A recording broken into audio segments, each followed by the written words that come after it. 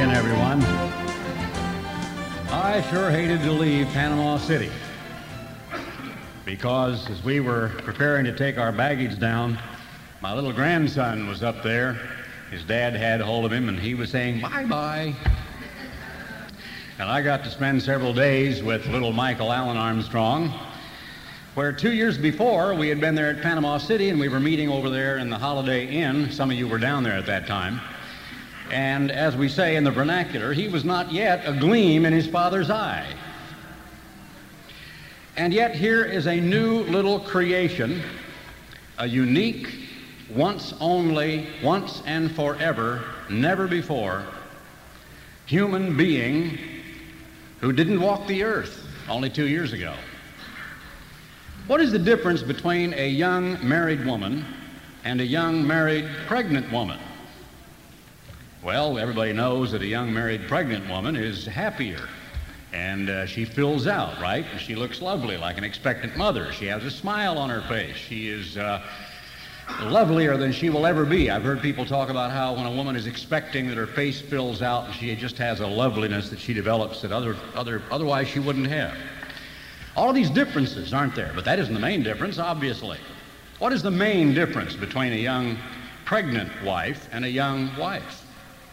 Well, when you're looking at a young pregnant wife, you're not just looking at one person. You're looking at two human beings, but you can't see the other being. The other being is invisible.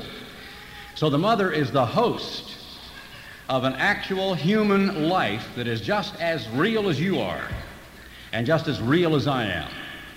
Because the instant a spark of life is struck by the uniting of the male cell with the female egg, a new human being is underway. And the pattern in those genes and chromosomes in that tiny little microscopic beginning is everything that you shall someday become. Now, we're all familiar with that, and this is not supposed to be a clinic on the subject of human reproduction. But I am looking out here today over a group of miracles, because human reproduction and human birth is a miracle. It is not something we can take lightly. Certainly no parent should ever take lightly the contemplation of bringing another child into this world. No young married people should ever simply accidentally begin to do what young married people do and decide, well, as they come along like popcorn, we'll have 6 or 8 or 10 or 11 or 12. To illustrate my point, since President Reagan took office, guess how many human beings have been born and are now walking this earth who didn't exist only 8 years ago?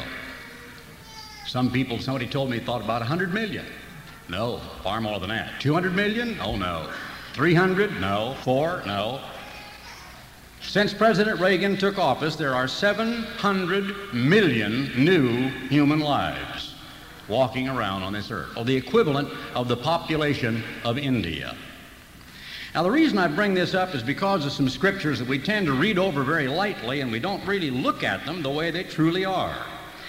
Verse 5 of the seventh chapter of the book of Romans is one to which I want to refer right quickly. For when we were in the flesh, now that's a strange statement, isn't it? When we were in the flesh. And I'm looking around this room and I'm not seeing anything except flesh. You are looking at Garner Ted Armstrong's flesh, but you can't see Garner Ted Armstrong, because I live behind my eyes. I live inside of a brain. I live behind the frontal lobes of my brain up here. And the real me, my wife knows pretty well. Matter of fact, she knows me in a lot of ways better than I know myself. But there are a lot of things about me that my wife doesn't know, that only the eternal creator God really knows, because only God can see behind your eyes and through the top of your head, and says very clearly to us over and over again, as we read in the occasion when David was being selected above all the other sons of Jesse, that God does not look on the outward appearance. God doesn't just see the fleshly, human, physical creature, the metabolic organism, but he looks inside the heart, and the Bible uses the term heart, not really relating to your physical pump that is keeping your blood supply going, but to the volition, to the character, the personality, the psyche, the will that dwells inside your brain, the real you. So God looks upon the real you. Now, as gross and macabre as it sounds, if you lose your foot, you are still there. And you speak of it as my foot. I lost my foot. It used to be mine, but now they package it up and they do something with it through an operation. We're familiar with people losing their extremities in accidents, in war. There are quadriplegics. There are people who have come back from Vietnam who are consigned to a wheelchair, who cannot even move about, who have lost all 4 extremities. And to carry it further, you can lose a half of your stomach and part of your lungs and several of your semi-vital organs, like perhaps even have transplants and have a different kind of a kidney. You can lose both of your eyes. You can lose your hearing. And you are still in there. You are still alive. You are there. You still have a mind. You still have a will. You still have a personality. And you are still there. When we were in the flesh, but aren't we in the flesh right here today? Well, what is this we that he's talking about? Who is this we?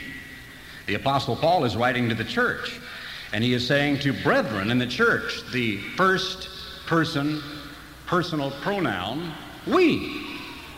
Now take a look at the 8th chapter of the book of Romans briefly. And it says, beginning in verse 7, because the carnal mind is enmity against God, for it is not subject to the law of God, neither indeed can be. So then they, that is creatures, beings, personalities, that are in the flesh, a phrase which connotes a state of being. They that are in the flesh cannot please God. Are you in the flesh today? If you are, I don't mean what I'm looking at. I don't mean the skin beneath the clothes. I don't mean the flesh. I don't mean what stepped out of the bathtub this morning in all your glory. And you reached for the towel and started wiping all the, getting the dew and the beads of water off of you. I don't mean that. I don't mean that flesh. I mean you. I mean behind those eyes. I mean inside that brain, the frontal lobe of your mind. Are you in the flesh? Now, I want to ask it another way. Who are you? Who are you? What is your name? I'll tell you frankly right now, and I can prove it to you, that you don't know who you are. That it's still a process. And you don't know quite yet. I mean, the you behind your eyes. I mean, now the you inside of you. Do not know what you shall be, nor do you yet know what you shall be called. I was on the golf course one afternoon, and my son and daughter-in-law came over to visit, and she'd been at the office several times in the last several months, and all of a sudden I was over there on number 15, which is right across the street from my home where I live, and my wife was on the front porch with my son and daughter-in-law, and she said, "Honey, come here quick." So I got my little cart and left my foursome and running up, all afraid and wondering what had happened. What's wrong? Has somebody been hurt? Got up to the front porch, and she looked at me with a big grin on her face and says, "Tina has something to tell you." I knew immediately, so I took my golf cap off and stomped on it a couple of times, grabbed her with a big hug, and I knew that she had discovered over the last 3 months, watching for all the signs, that she was going to have a child. But they didn't have the faintest idea what it was going to be. They didn't have the faintest idea whether it was going to be a boy or a girl, whether it would be born whole or perhaps with some disfigurement, whether it would be born blind or deaf. They didn't have the faintest idea, did they? But you see, Tina, before she even married Mark, had always had some pretty good habits dietarily, and she had been very much into vegetables and fruits, and she had been never susceptible to junk foods and sweets. She has great health. She was a gymnast, and she was very, very trim and slim and athletic. And even before they ever thought they might begin to expect a child, she completely gave up coffee, tea, any kind of substances. She didn't take any kind of alcohol. She would not allow herself a sip of anything with alcohol in it. And for the entire 9 months of the pregnancy, she guarded and protected and preserved that little thing that was developing inside of her. With the consequence that when he was born, we discovered he was a boy, and then his father gave him a name, and his name means, "Who is greater than God?" His name is Michael, and Michael was a great archangel. His name, Michael, means, "Who is greater than God?" His name is Michael Allen. I think Allen, if I can look it up, and as best as I can determine, means tall, but I'm not certain of the derivation of the word Allen. Armstrong, I understand. And so now I know very, very intimately a little creature running around, looking at me, and every time he sees me, he says, "Papa." And then he almost always adds, "Golf." Because, you see, he's seen me in my golf hat, and he knows that we live on a golf course, and whenever he comes out, here I am, you know, or he'll pick up a magazine, or he'll pick up a golf ball, "Papa, golf." And so he may think my middle name is Golf, I don't know, but it's Papa. And of course, I'd love to go to the grandparents' meeting and hear what Mr. Tackett has to say, because he's a professional grandfather and I'm just a newcomer. But I've had a lot of experience from other people, including my own grandparents and a lot of other grandchildren, so it'd be delightful to get with all the rest of you grandparents and share experiences and find out about what you think about your grandchildren. Well, of course, you do love them more, I guess, in some ways, than you loved your own children, because there's a different, more mature and a tenderer love. And of course, as they say, you can love them and leave them, and when you get tired of them, go ahead, Mom, and we'll see you later. And I've heard that, of course, in being prepared for the experience of a grandparent. So here is new wealth on the earth that was never before thought of, has never before been heard of, who has been created according to the mold of his two parents, who would not be here if it hadn't been that many, many, many years ago up in Iowa, only some months after people were getting over the shock of John Wilkes Booth having pulled the trigger in the Ford Theater and shot into Abraham Lincoln, was a little girl born to a family named Armstrong in a tiny town south of Des Moines. And they named their little baby Eva. But they were twins because she had another little sister who was an identical twin. And Eva grew up in that period of time when the Indians would still come off of the reservation and come by and beg sugar and coffee and tobacco from her parents. And she grew up and married a young man named Horace. And they had a firstborn son in 1892 named Herbert. And he married a young girl who had graduated from a tiny school south of Des Moines named Loma Dillon. And my mother's graduation pictures are just absolutely beautiful, the way the hair was and the white skirt and the shoes that they wore at that time. And I've seen pictures of her mother when she was only about 4, and have one at home of my paternal grandmother, who died when my mother was only about 17, or even younger, I think. And her name was Belle. So I know a little bit about family genealogy, but it just boggles my mind when I think of all of those happenstances, of all of those circumstances, of that accident that time when my father, for some reason unbeknownst to he and she, my mother and my father had a little surprise coming, and they didn't want another child because they had their firstborn son, Richard David. And before that, they had 2 girls named Beverly and Dorothy. And so their family was complete, and they didn't want any more children. And lo and behold, she said, "Herbert, I think I'm expecting again." And it was little Garner Ted in there, and they didn't know it. And I didn't know it. And I sure didn't know what was going to emerge or what he would become. David John Hill tells me that he was almost removed as gallstones. He said that his mother was diagnosed as having a gallbladder disease and that she was merely bloated. And they actually took the poor dear to the hospital, and she was in the preparation room. And his father just didn't believe it. They kept talking about it and thought maybe she was pregnant.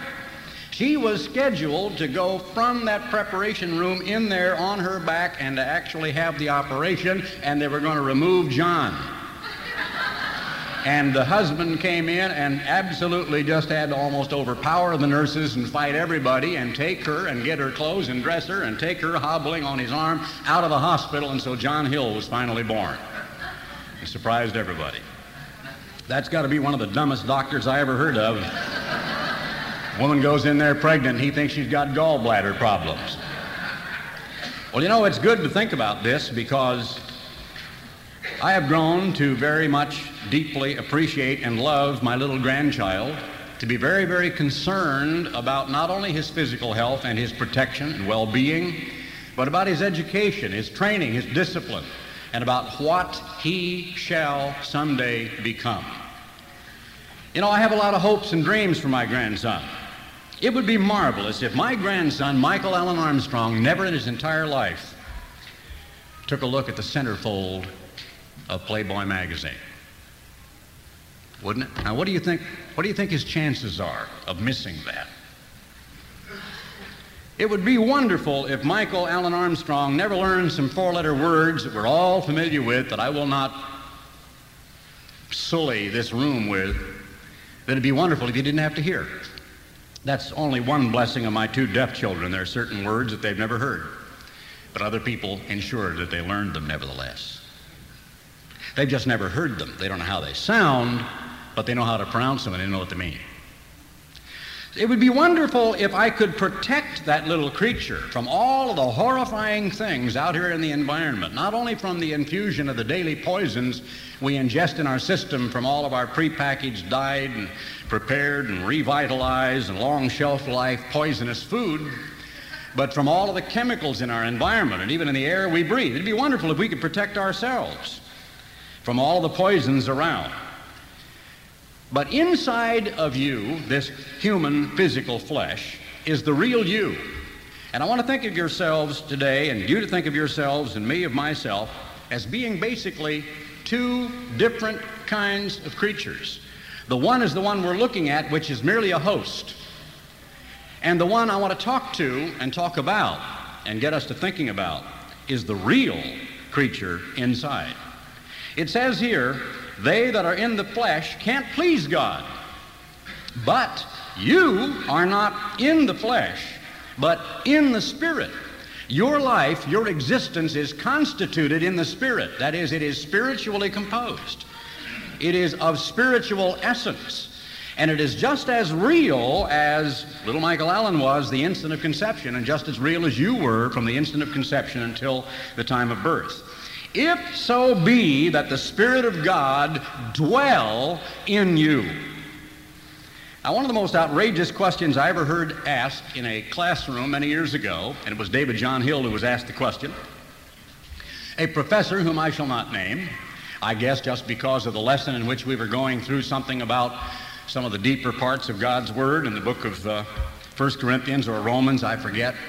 He looked right at him in the front of about 17 or 20 other students and said, David John Hill, do you have God's Holy Spirit? David said, and I don't know what all he came up with. He sounded almost like Dukakis answering Peter Jennings.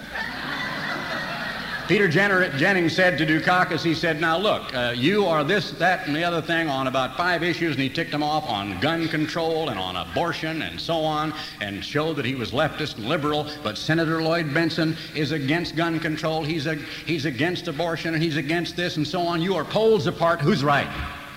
Did you see the debate? Remember that series of questions? About 5? He said, who's right? We're sitting there, and I'm shouting at the television set, answer the question. He never did. He did a fancy little minuet. And he danced around, and he dazzled us. And Senator Lloyd Bentsen is a very wonderful man. He's a very good man. He's an experienced politician. And he went on and on and on, and he went around by the mulberry bush, and pretty soon he came back, and what a wonderful vice president he would be. And his maturity, didn't say one word about the issue, didn't say one word about the disagreement. In other words, he just did not answer the question. And they claim he won the debate.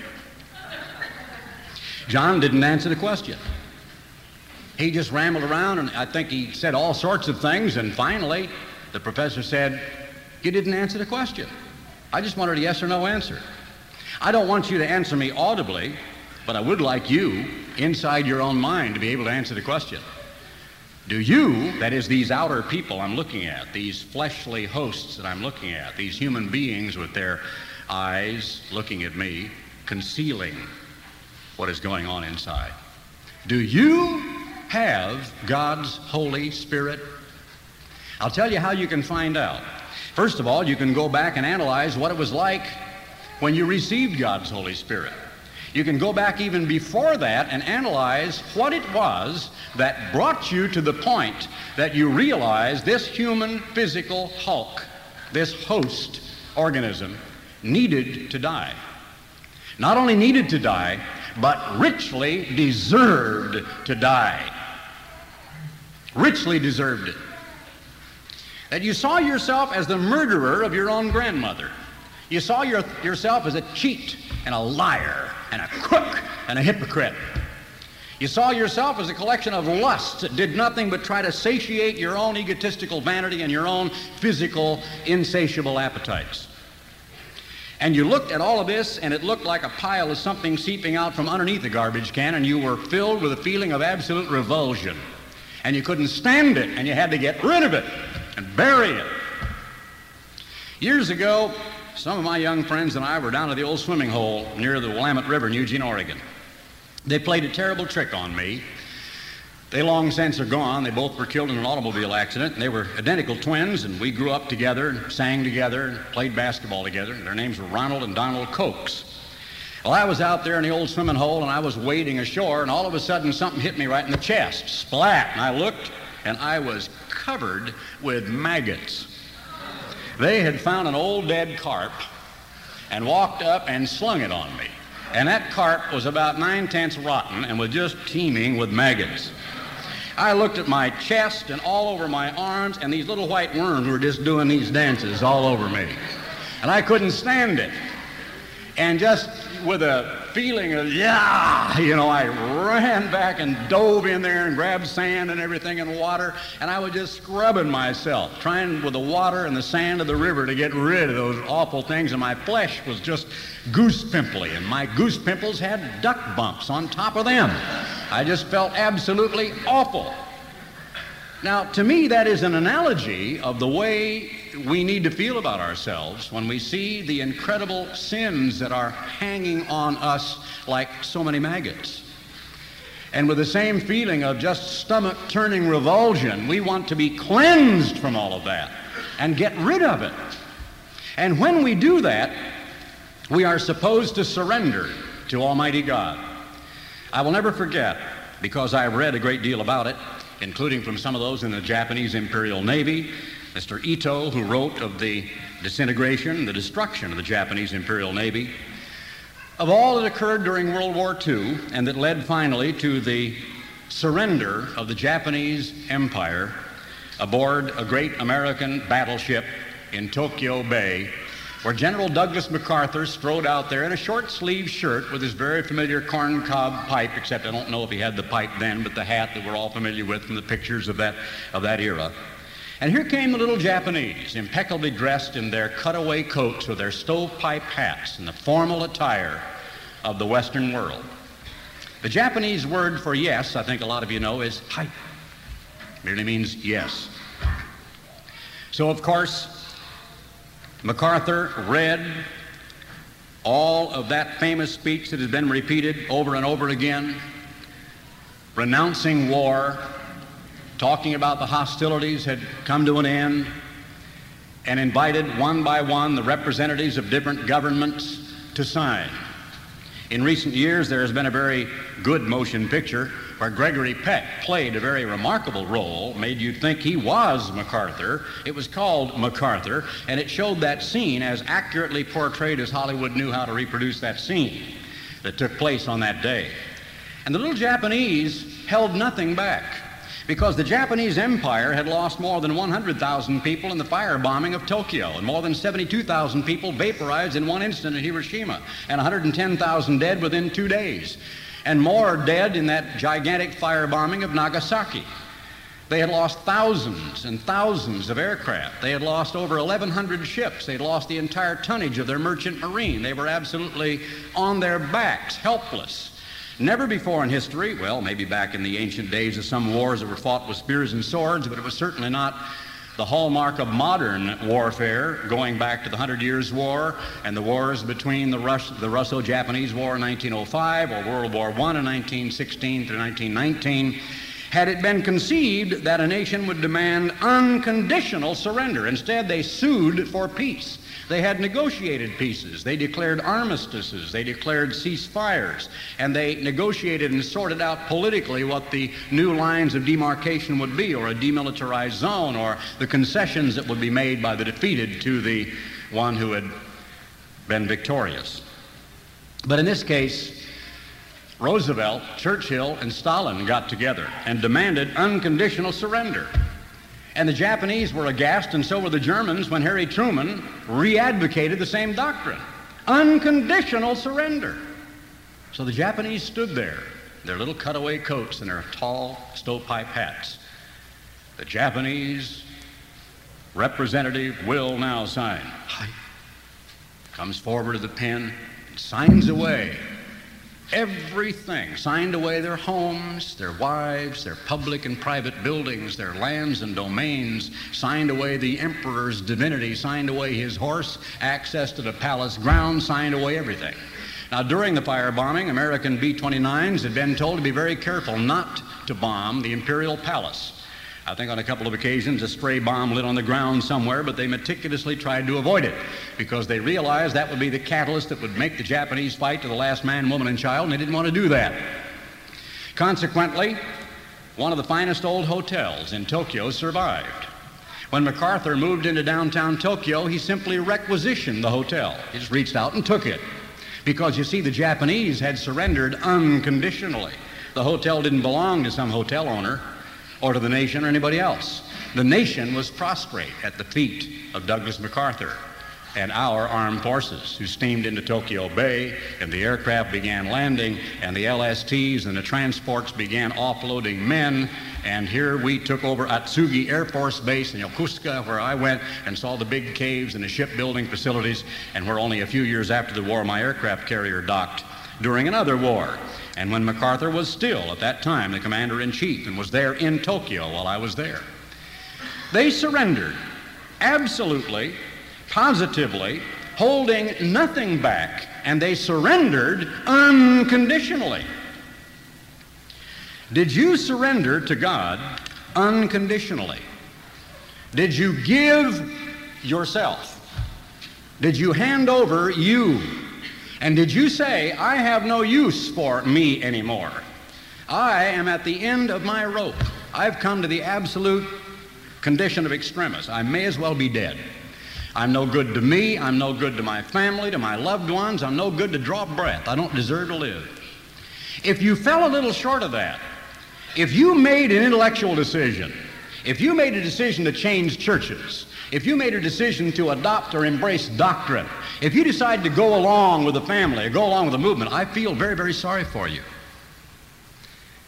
I feel very sorry for you if you arranged an armistice, if you arranged a negotiated peace, if you are coexisting with an enemy, if you are right now a person who has a DMZ inside of you, and you dwell on either side of a demilitarized zone, and you have not given yourself unconditionally and wholeheartedly to Almighty God.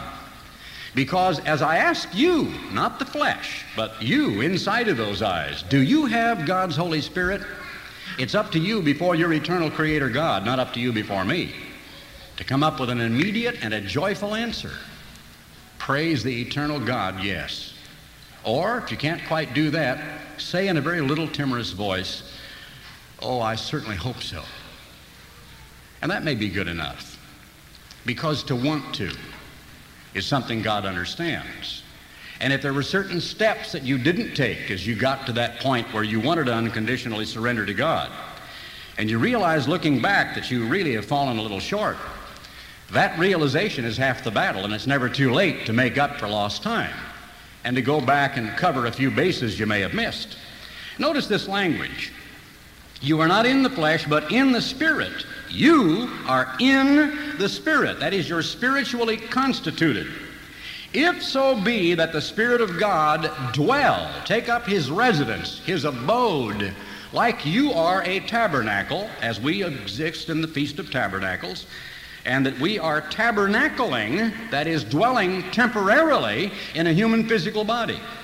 Now, there was no cessation of that life, even though the Spirit in man was absolutely unconscious and completely departed from and not a part of the body of Christ. But I want you to think of the transitional period of that great God in heaven above, and the very Creator God, as we read in Hebrews 1 and John 1, who said, let there be light, and who made Adam with his own hands and breathed into his nostrils the breath of life, and presented Eve to him after the miraculous removal of his rib and the formation of Isha from Ish, That is, flesh of your flesh and bone of your bone, answering, fitting perfectly, responding to you as your other half. And without her, you're not complete. And do you not know, as God says, that they twain become one flesh, that a husband and wife are the perfect family unit, that we are symbolic of God the Father and his children, that we're the closest known human relationship to show us the marvelous plan of God.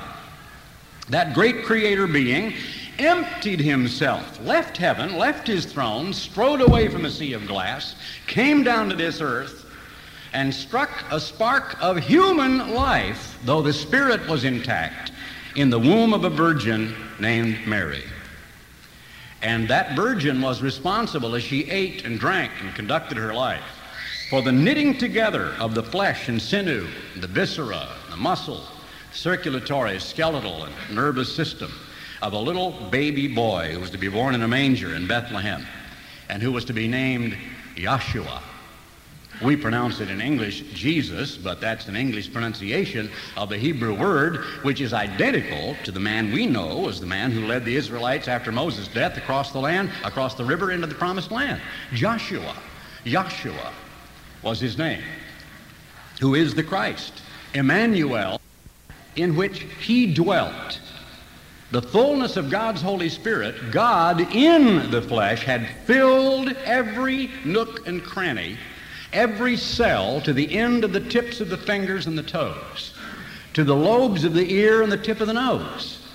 The body that people saw and with which they were familiar during the 3.5-year ministry of Jesus Christ. I want you to think of it that way, as a mold, because after all, does not the Father impart with the mother, between the two of them, even some of the characteristics of maternal and paternal grandparents, which can be in evidence and be very clearly seen when a child is born into a family? And are they not made according to a mold, just exactly like the factory had created a mold and cast some product that you can recognize from the mold from which it came? You look at these little babies and little children here in mother's arms. Look at a son or a couple of brothers, and look at the family familiarity. There is a mold there.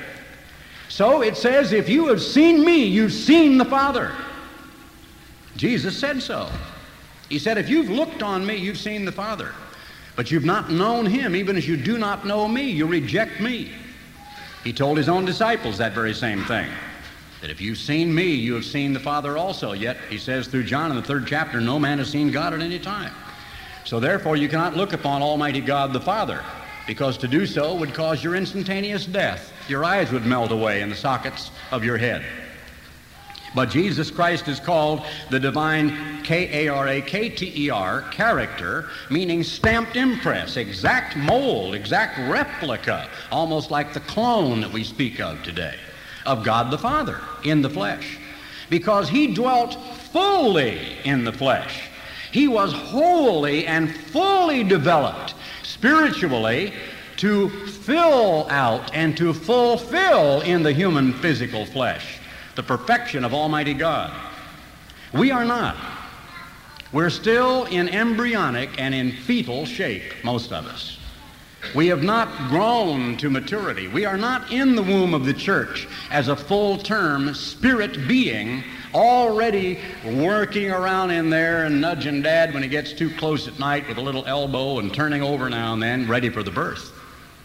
We still need growth and development and protection of the mother, because the mother is the church, spiritually, Jerusalem above, the mother of us all, and in the womb of the mother, through the nutrients that flow from the mother's body, from the ministry, the Word of God, prayer, meditation, interaction between other Christians and the world, resisting Satan the devil and the temptations of human flesh.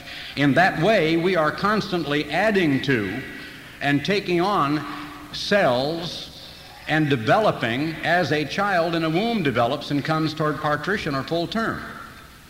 Notice this language again going on in verse 9. Now, if any man have not the Spirit of Christ, he does not belong to him. That's very, very clear. And if Christ be in you, the body, the you that I see, is dead because of sin. You ever been to a post office where you see a veritable rogues gallery of wanted posters? Now, I want you to realize that up there in heaven is a rogues gallery of wanted posters, and your face is on it. And it says beneath your face, the face I'm looking at, and my face, just the way I look at it every morning when I shave. This face is up there with a wanted sign on it. And all of us, it says up there, wanted for horrifying sins. And then it starts listing them all, hundreds of them, dozens of them. And I mean, they're so filthy you don't even want to know the words because they're just too embarrassing to even begin to portray. Especially if it's in a little video cassette where the whole thing could be replayed in living color. That'd be embarrassing beyond belief. And so the Apostle Paul tells us, and I'm going to flip back just a little bit here to the 6th chapter to just remind us a little bit, in the 6th chapter of the book of Romans, of where it says, when we were in the flesh, verse 5, the motions of sins which were by the law did work in our members to bring forth fruit unto death. But now we are delivered from the law, that is the spiritual we, the inner we, that being dead wherein we were held, that we should serve in newness of spirit, just like little Michael was a brand new human creature in the womb of his host, which was his mother Tina, and not in the oldness of the letter. What shall we say then? Is the law sin? God forbid. No, I would not have known sin but by the law, because the law merely points out what is sin and what is righteousness, and it's more positive than negative. Thou shalt have no other gods. It's a positive command, not merely negative. For I had not known lust, and that's true, because a natural human baby lusts from the moment of the first awareness when he comes out of his mother's womb. And he is a collection of vanity, jealousy, lust, and greed, a collection of human physical appetites, of hunger, of a desire to be pleased, a desire to be fed, with an attention span of less than 2 seconds, of quickly picking up one toy and throwing it down when a child who is visiting has picked up another one. I've got an expensive toy here. I don't want that one. I want the one you picked up. Give it to me. And a fight ensues. And that's what we are as little children growing up. And the law points out what is lust and covetousness, because those are not sins that are immediately evident to us. So you have to be disciplined, you have to be educated, you have to come to know what is sin and what you don't do, and moods and attitudes that you do not allow to get into yourself. It's really embarrassing when you see a mature, grown-up human individual in your 40s or 30s or 50s or 60s throwing a tantrum like a 1.5-year-old child. When I was down there in that vicious hurricane and saw how closely people would gather together and saw their lack of complaint, and for 4 days sat there just, almost consciously exercising patience, telling Bronson day after day, I don't care if we don't get out of here till after the feast, as long as we finally get out of here.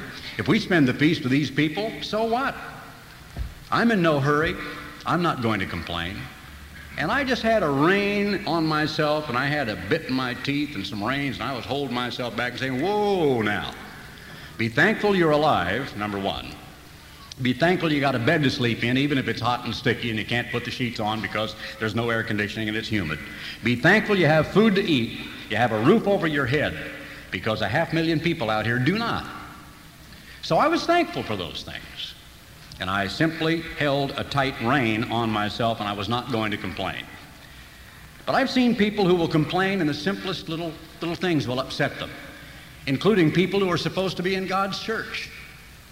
I've seen people get edged out of line, or people who don't like it because somebody cuts in front of them in an elevator or in a traffic line, or people who arrive late and don't have enough food. People to whom the little things of life can become so nettlesome, and they can react so irresponsibly, not placidly, not with dignity and maturity, not analyzing the situation, controlling their emotions, but just spitefully, like a little child, immediately starting to scream and rant and rave and just, I want mine and I want it right now. Like spoiled children. Paul said, when I was a child, I thought as a child, but now I put childish things away. We now see in part, and we're known in part. We see through a glass darkly, but then we will be known as we are known, and we will see him face to face, and we will become evident for what we really are. Will we be ugly? Will we be like a thalidomide baby, missing limbs? Will we be distorted? Will we be a gross monster with 2 heads? Will we be a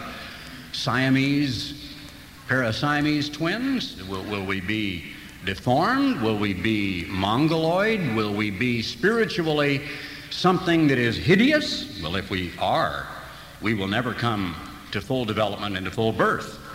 He goes on to say in the 6th chapter, Verse 8, but sin, taking occasion by the commandment, that is, sin being made evident by what the law says sin is, wrought in me all manner of concupiscence. For without the law, sin was dead. That is, he was unaware of it. It was just absolutely not an issue.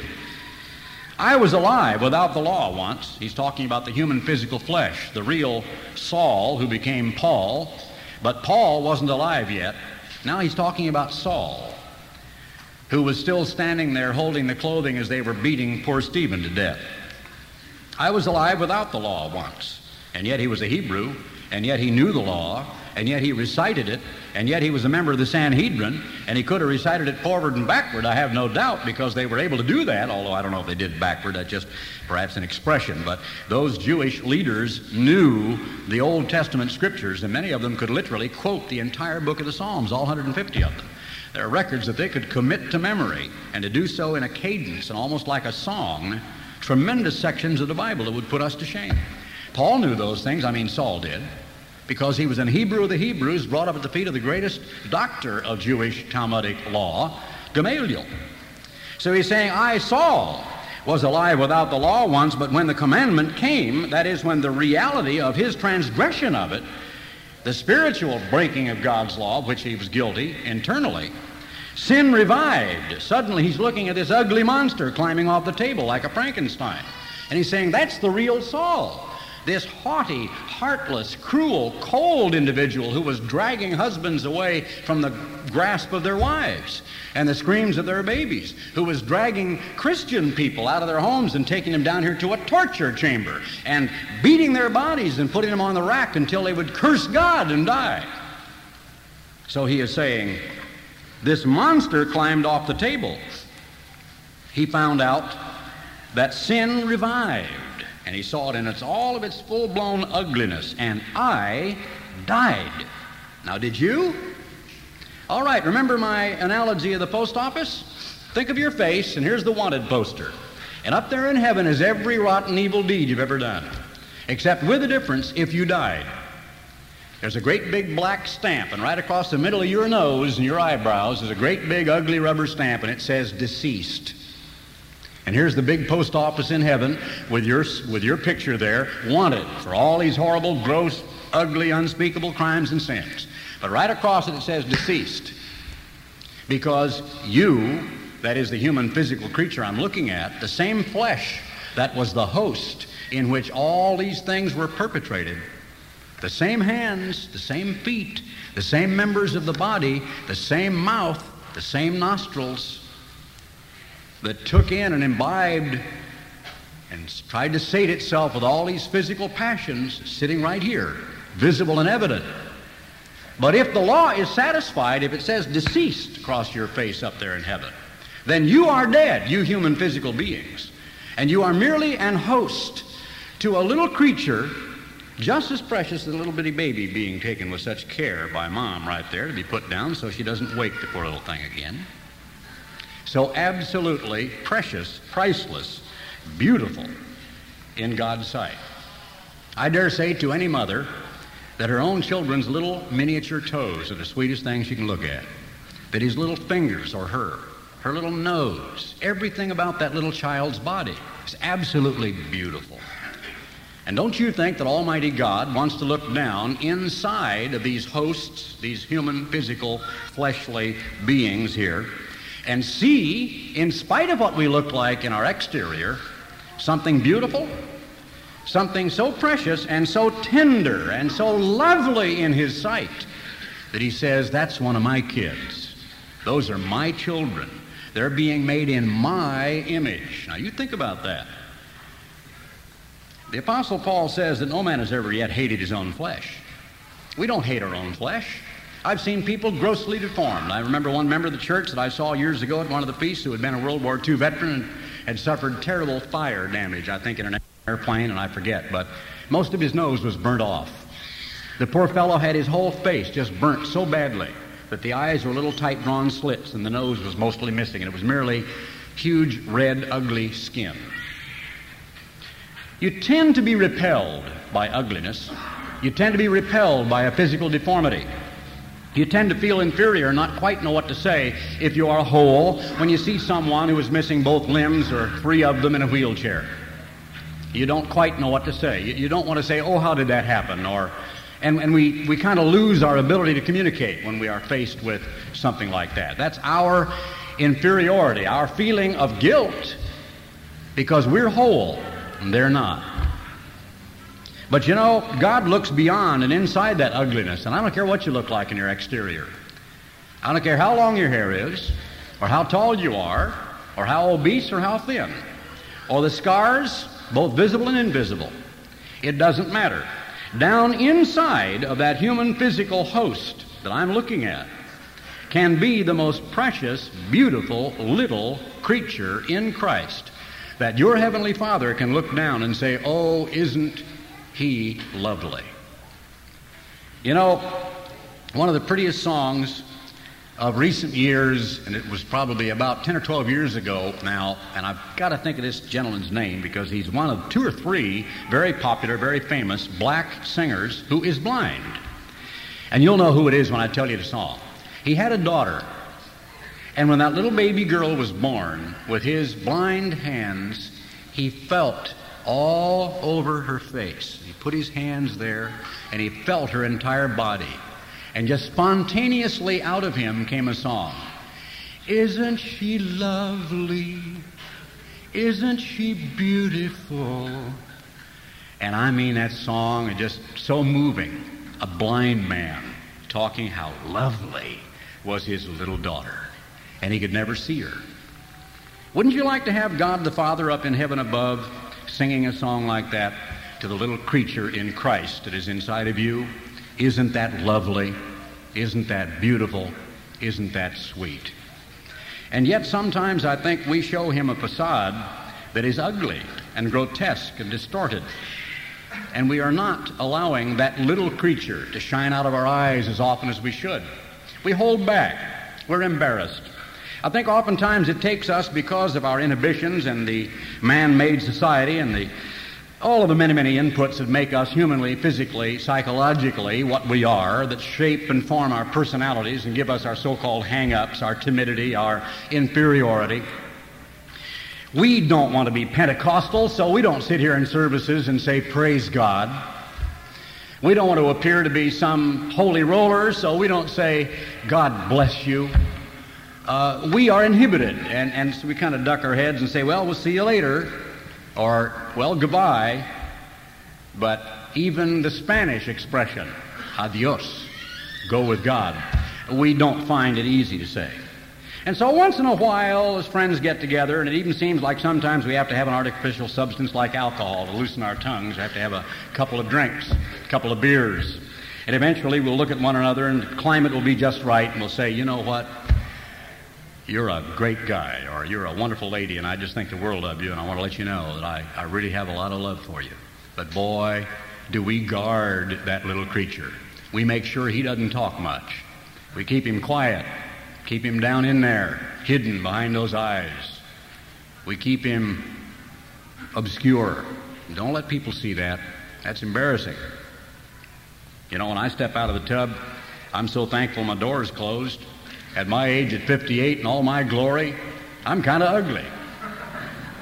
But you know, God looks down inside that human physical body, and hopefully there's some innocent, sweet little thing in there my mom used to call Teddy. Now, I don't know what my name's going to be, but I know God has one, and maybe it's not even decided upon yet because it's going to be determined by what is to be happening in the next weeks and months and years of my life until I come full term. Because God used to name children and people exactly what they were. He named them according to the circumstances of their birth, the purpose of their life, and their character. They were named according to what they displayed to their parents over a pretty protracted period of time. Sometimes they didn't have a name for months until it was determined what they would look like and what they were like. And then they put the name on them as to what they were. And we go through a list of books and a list of names and pick something that sounds good. And some of the names are almost hilarious. I remember that my wife knew a very large family, and they had so many children, about 12 or 13, they ran out of names. And she named 2 kids A1 and A2. And that's a fact, and you ask her. I'm not telling a lie. That's the absolute truth. A1 and A2. Just ran out of names. I'm tired of naming them. And that's the best way to keep track of them. And so, ran out of names. But God says that we're going to have a new name eventually. So he says, the sin taking occasion, verse 11 of Romans 6, by the commandment deceived me, and by it slew me. Wherefore the law is holy, and the commandment holy, and just, and good. Was then that which is good made death unto me? God forbid. But sin, that it might appear sin in all of its gross, horrible, macabre, demonic evilness, working death in me by that which is good, that sin by the commandment, being made evident by the commandment, by the law, might become exceeding sinful, revolting, and ugly. For we know that the law is spiritual, but I, that is the fleshly host, am carnal, sold under sin. I'm so glad that the Apostle Paul became the Apostle Paul, and that he was Saul before he was Paul, because he was therefore able to write the following passage that helps us so very greatly in our daily battle, our daily fight, and as you heard in the sermonette, the immune system that we need to have to create a spiritual fever to battle off all of these horrible demonic germs. The thing, and I'm going to paraphrase it in modern English, I'm sorry. The thing that I do, I wish I didn't. And what I wish I could do, I don't seem to do it. And the very thing I hate, I find myself doing. If then I do that which I would not. Let's change the I a little bit. Not that we're going to do violence to God's Word, but if I, the human physical host, if I, the human fleshly appetites, do that which I, the little me down inside that doesn't reveal himself very often, wish I didn't, then I consent unto the law that it's good. Now then, it is no more I, the inner me, the little spiritual creation in Christ, that do it, but sin that lives in these rotten members. For I know that in me, that is in my flesh, you see, he's making that distinction, isn't he? In my flesh dwells no good thing. The human sensory organs, the perceptions, the appetites, the desires. For to will, to want to, is present with me, but how to perform, to follow on and accomplish that which is good, I find not. For the good that I wish I wouldn't do, the good that I wish I would do, the good that I would, I do not. But the evil which I don't want to do, that I do. Now, if I do that I would not, that is, if I, the exterior flesh, do that which I, the little inner me, wished I wouldn't do, it is no more I, the inner me, that does it, but sin that lives in my body. I find it a law, it's axiomatic then, that when I, the little person that is seldom revealed inside of me, the new creature in Christ, want to do a right and a decent and a good thing, evil is right there present. There's some other force, some other voice, some other pull or tug that is trying to divert me from that course to do the right thing. For I delight in the law of God after the inward man. And you know, sitting here in services, you can do that. And on your knees, you can do it. And reading a magazine article or a booklet or just thinking introspectively of certain things that are profound to you, you can do it. David, as a young man sitting out there on a rock, would get his harp and he would begin to say, "How lovely is thy law. It is my meditation all day long." And you could take any aspect of God's law. Thou shalt not steal. And if nobody stole, of course, you could think about how you completely abolish all law enforcement agencies, do away with all the jails, and we'd save billions of dollars. And David would just think about God's law in its application, how if people lived it. And he said, "It's my shield, it's my banner, it's my protection, it's a lamp under my feet. It is the flag under which I walk through life." He just went over and over, "Thy commandments are my meditation all the day long." A lot of people think, well, why meditate on 10 commandments? I can just take them off like that and go my way and do something else. Because David, with the inner person, was a man after God's own heart, in spite of the fact that he could not be begotten of God in the same way that we can be following Jesus Christ's ascension into heaven. Yet there was a character there, and David was a repenter, and though he was a violent man and a man capable of enormous sins, he was a man who could repent when he was dead wrong. And finally, when it was brought to him, he would repent. And God saw that broken heart. And so David, when he wrote Psalm 51, said, "A broken and a contrite heart thou wilt not despise, O Eternal." It's easy for us to meditate about how beautiful and how spiritual and how holy in the inward man, sitting here in our seats, is the law of God. But it's difficult on a moment-by-moment, day-in, day-out basis to make that little creature in Christ get control of this big creature out here, this host being, and force it to walk in that way of God's law. So he says, I see another law in my members, and it's at war against the law of my mind. And sometimes it shackles me and handcuffs me and puts me in a straitjacket. And it's like I'm struggling with a dumb thing. And I'm helpless. I'm suddenly just here. I want inside of myself to do the right thing. But, one more can of snuff, one more cigarette. Or because you're short-tempered, you lose your temper. Or you tend to cheat a little bit. Or you want to stretch a story because, after all, old John will laugh a lot harder if you just tell it a little bit different way it was. And there's so many things that will come along to capture and to take us prisoner, bringing me into captivity to the law of sin which is in my members. Oh, wretched man that I am! Who shall deliver me? Look at that language. He differentiates between me and the body.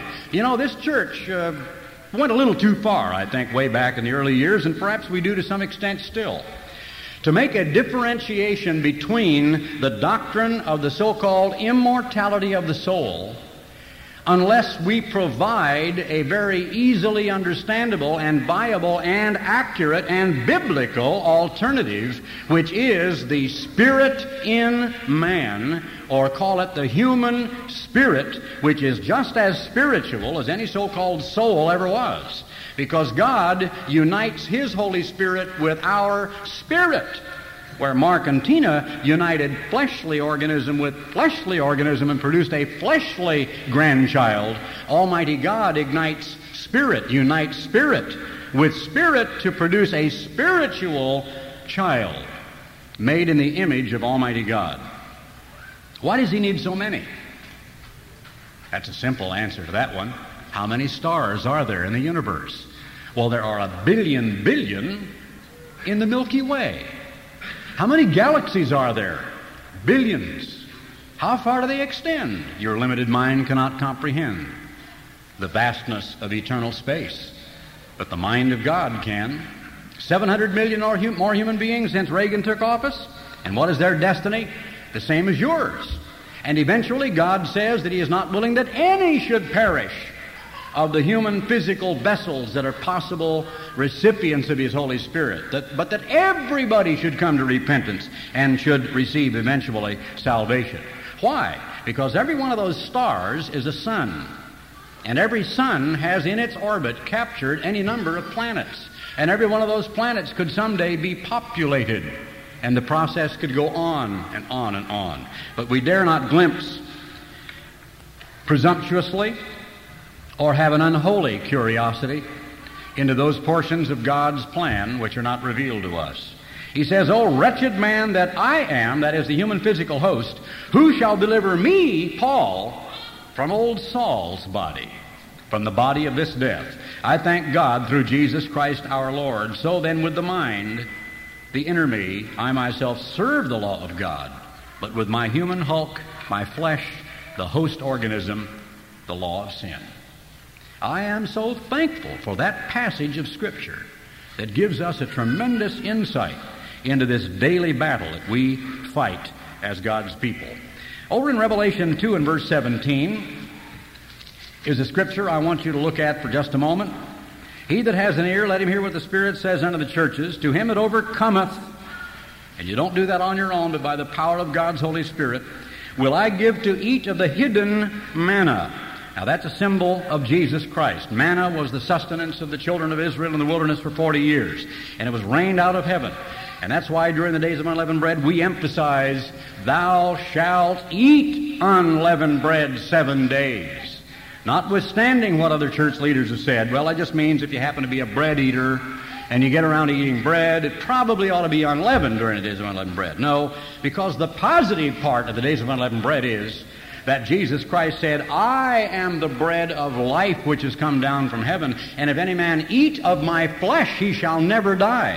And that means spiritually imbibing these very attitudes that we're trying to deal with here today, out of this pulpit and in this exercise of all of us gathered together to allow God's Holy Spirit to flow through a human vessel and to be portraying pictures and thought images and concepts into our minds, which is the same thing as the bloodstream of a mother pumping nutrient into a growing fetus, a fetus developing into a human being in a womb. That's exactly what we do here today. So Jesus Christ of Nazareth, as our elder brother, we are drinking in of Him today out of this pulpit. We're drinking in of Him in these services. These are His words and His inspiration and His thoughts and concepts that He brought to this earth as a pioneer from heaven and gave it to carnal sinning man. And as we drink into these concepts, we're actually receiving nutrition, and we are developing and growing with every heartbeat of our spiritual mother into full-term children who will someday be born of Almighty God. That's the way you imbibe of Jesus Christ. You think about Him, you read about Him. And remember that Jesus Christ of Nazareth said He was not ashamed to call us friends. He put His arm around those disciples. John leaned on His breast. And we read in the book of Romans how we are heirs of God and co-heirs with Christ.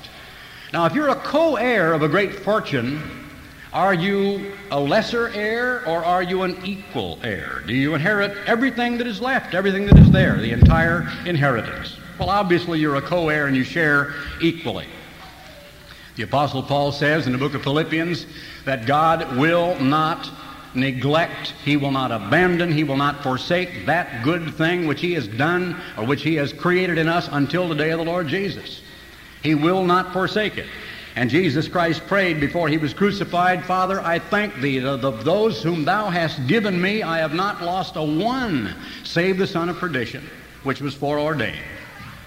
But He said, keep them, Father, in Your own name, that they may be one as we are. Jesus Christ of Nazareth, you need to envision as your great, powerful elder brother whose face shines like the sun. And in the day of your inheritance, you're not going to stand there naked and afraid and incomplete and immature and terrified lest God's wrath hurl you to some other horrible fate.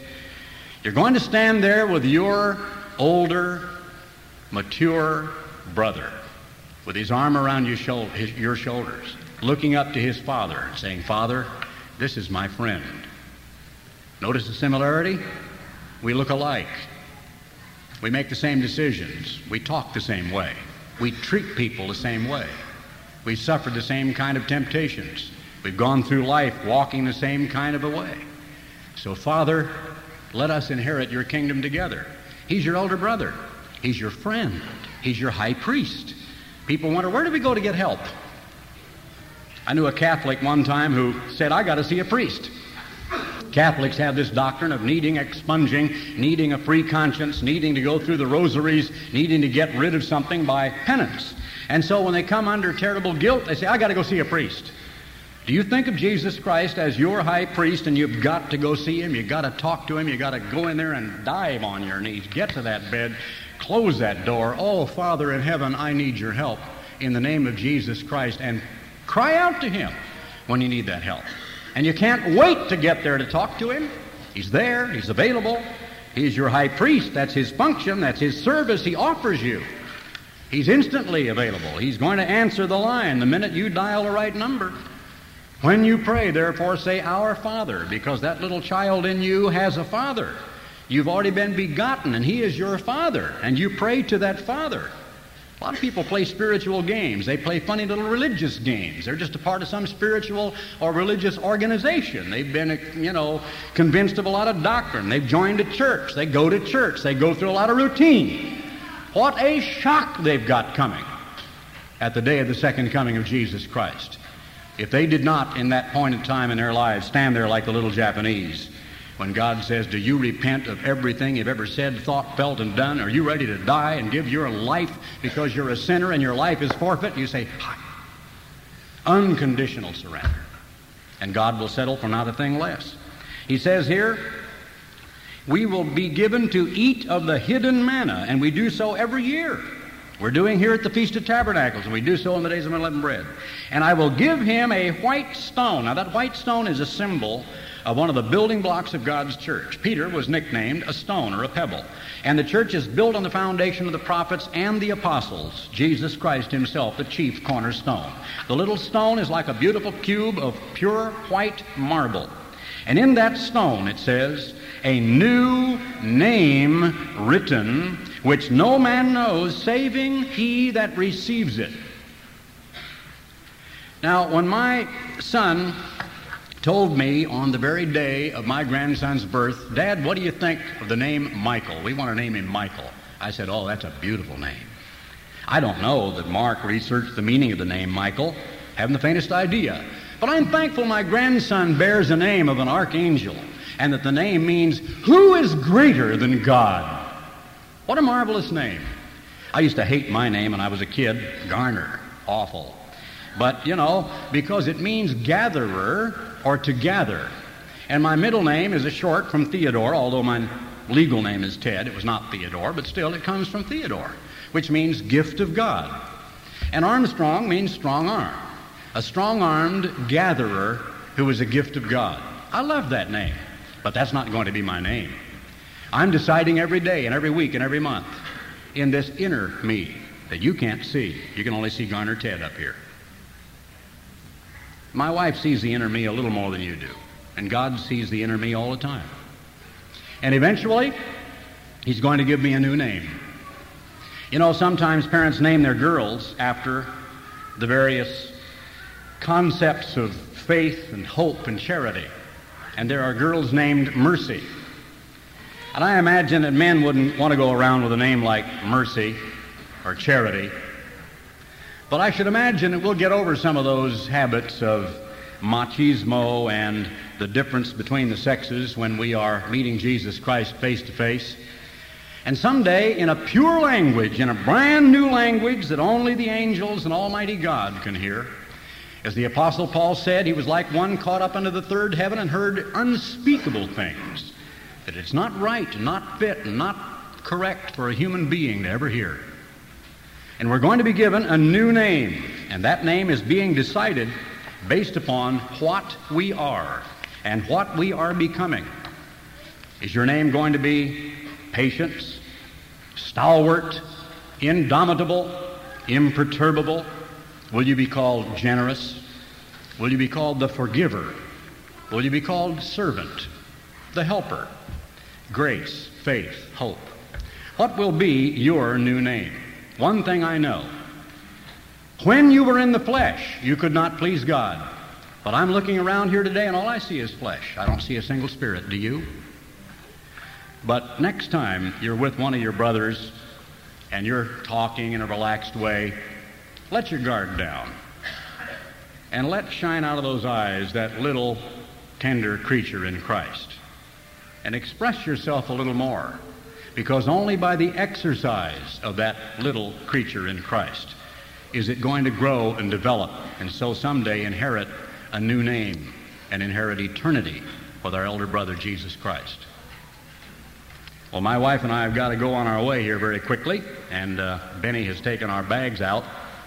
We're going to Wagoner, Oklahoma this afternoon, and I understand there's a great big front along the way with a whole lot of thunderstorms that we've got to kind of dodge, but I'm driving.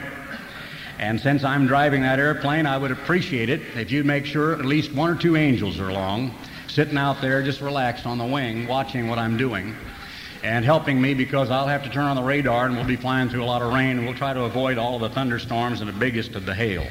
But we got to get to Wagoner if we can. Now, we're not going to get to Wagoner at risk of our lives, so if it's socked in so bad we can't make it, well, we'll put down somewhere else. But we'll appreciate your prayers, and your prayers for each other, and your prayers for that precious, sweet little creature in Christ inside every one of us.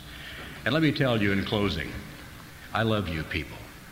And that's the little creature talking. You're my brothers and sisters, and I sure appreciate what you do. And I love you all, and God bless you. Thank God for you.